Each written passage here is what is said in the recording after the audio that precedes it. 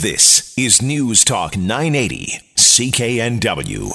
Well, what would you think about parts of Vancouver becoming pedestrian-only? Talking about areas such as Water Street in Gastown, in Yaletown, streets such as Hamilton and Mainland, and extending the Robson Street closure, which is in place now, all the way to the West End. There are ideas that are in the Transportation 2040 plan that currently at Vancouver City Hall. And to talk a bit more about this and to get his take on this plan, we are joined by Brent Toderian. He's a city planner. He is with the Toderian Urban Works. Brent, thank you so much for being with us this morning. No problem at all. Glad to be here. You know the city of Vancouver very well, probably more on a much more intricate level than most. What do you think about the idea of having more of these pedestrian-only zones? Well, this was a conversation that Vancouver's been having for a long time, certainly while I was at City Hall as Director of Planning.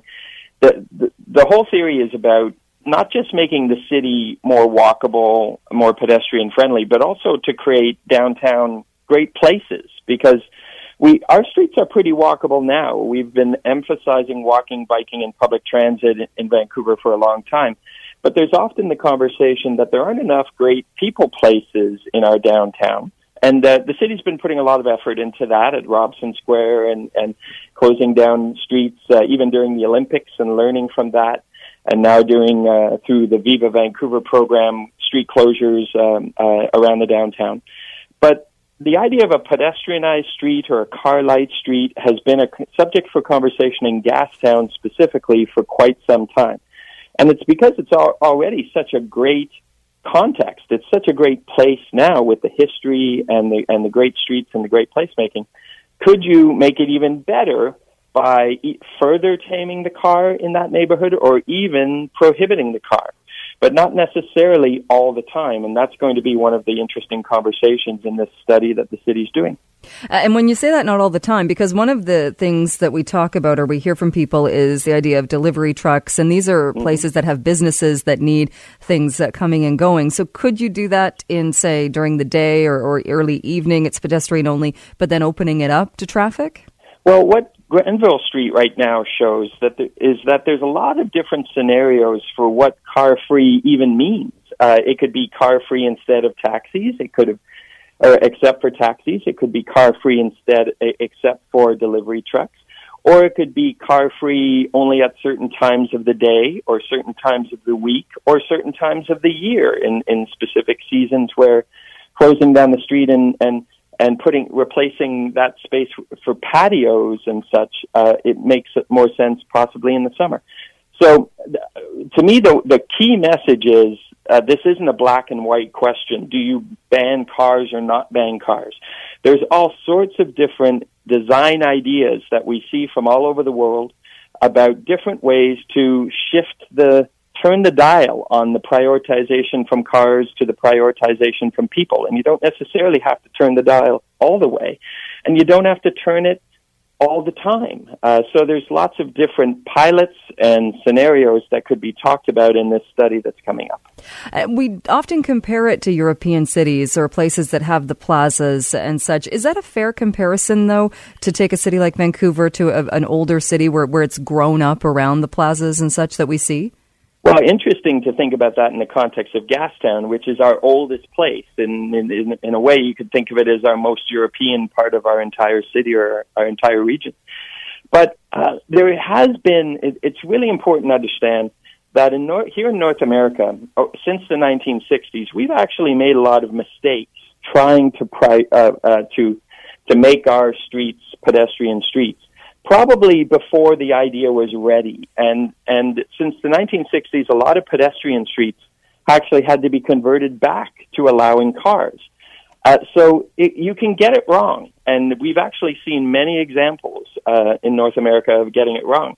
But having said that, in the last decade or so, there has been a shift. There's been a shift in demographics, a shift in placemaking.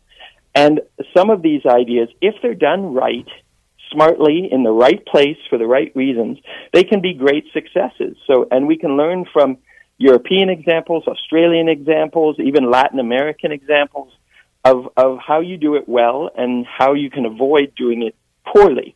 And so again, it's dangerous to just look to Europe and say, oh, I saw a great pedestrian street in Europe. I want to do that in Gastown. There needs to be a lot more careful consideration of success and failure than that. But I do believe if we do it right in Gastown, there could be a powerful opportunity here. Do you think we pay enough attention to space for people to gather and to be in the city? In that, we have a couple of plazas. We've watched from this studio the plaza outside the space outside the art gallery. Across the street, we're losing that space. The other public space down at Seymour and Hastings, we are going to be losing that space as well. Do we pay enough attention to making sure there are places for people to gather? If you had asked me that question 10 years ago, even while I was at City Hall, I would have said no, that we focus more on how we get around pedestrians versus cars than we focus on how to create great places for people to be. And other cities, even North American cities, did it much better than Vancouver does. It's something that we weren't particularly good at. But I do think, and certainly since the transportation plan that was put in place in 2012 that I helped with, there has been a shifting of thinking, not just to being able to move people instead of cars, but also to think of streets and places, not just as places for movement, but as places to be in, to enjoy. And so there's been a lot more effort and attention to that in the last 10 years than there was at any time previously. It's a bit of a one step forward, one step back perspective, though, because every time the city tries to create a new space on Robson Street, there are some existing plazas that are being transformed because of development. So I think it's something that has to continuously be a priority, a placemaking priority for the city.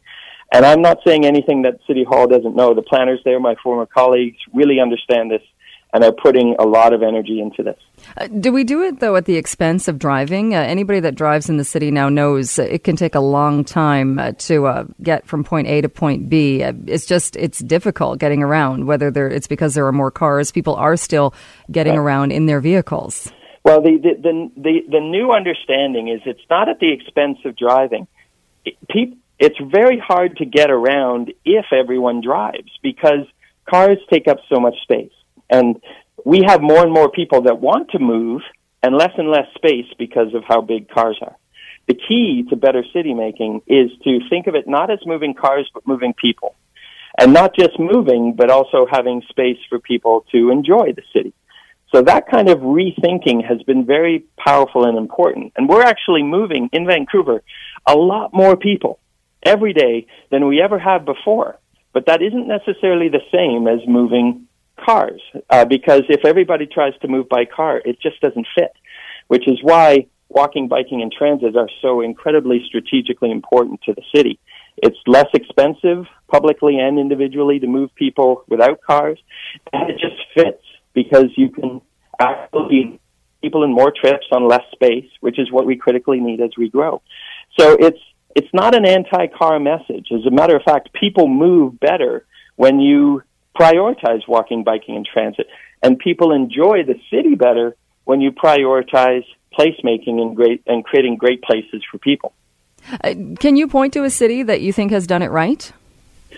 Well, in the recent time, I avoid using examples from Europe because some people roll their eyes and say, well, that's Europe. But we're really inspired by cities like New York, which wasn't very good at this until about 10 years ago, but have been transforming their streets and public spaces through pilots first and then ultimately making things permanent, to create new plazas, new space for people to move, but also spaces for people to sit and people watch, etc. They've been very good at it. They've done it fast and they've done it cheaply and very smartly. I do a lot of work in Australia. Australian cities have been making a lot of interesting moves in this kind of direction as well. Cities like Sydney, Melbourne, often some of the cities that are compared with us in terms of livability and such. They've been doing some very interesting things. And as I say, Latin American cities, we can learn a lot from what they're doing because they do it fast and they do it cheaply and they do it smartly.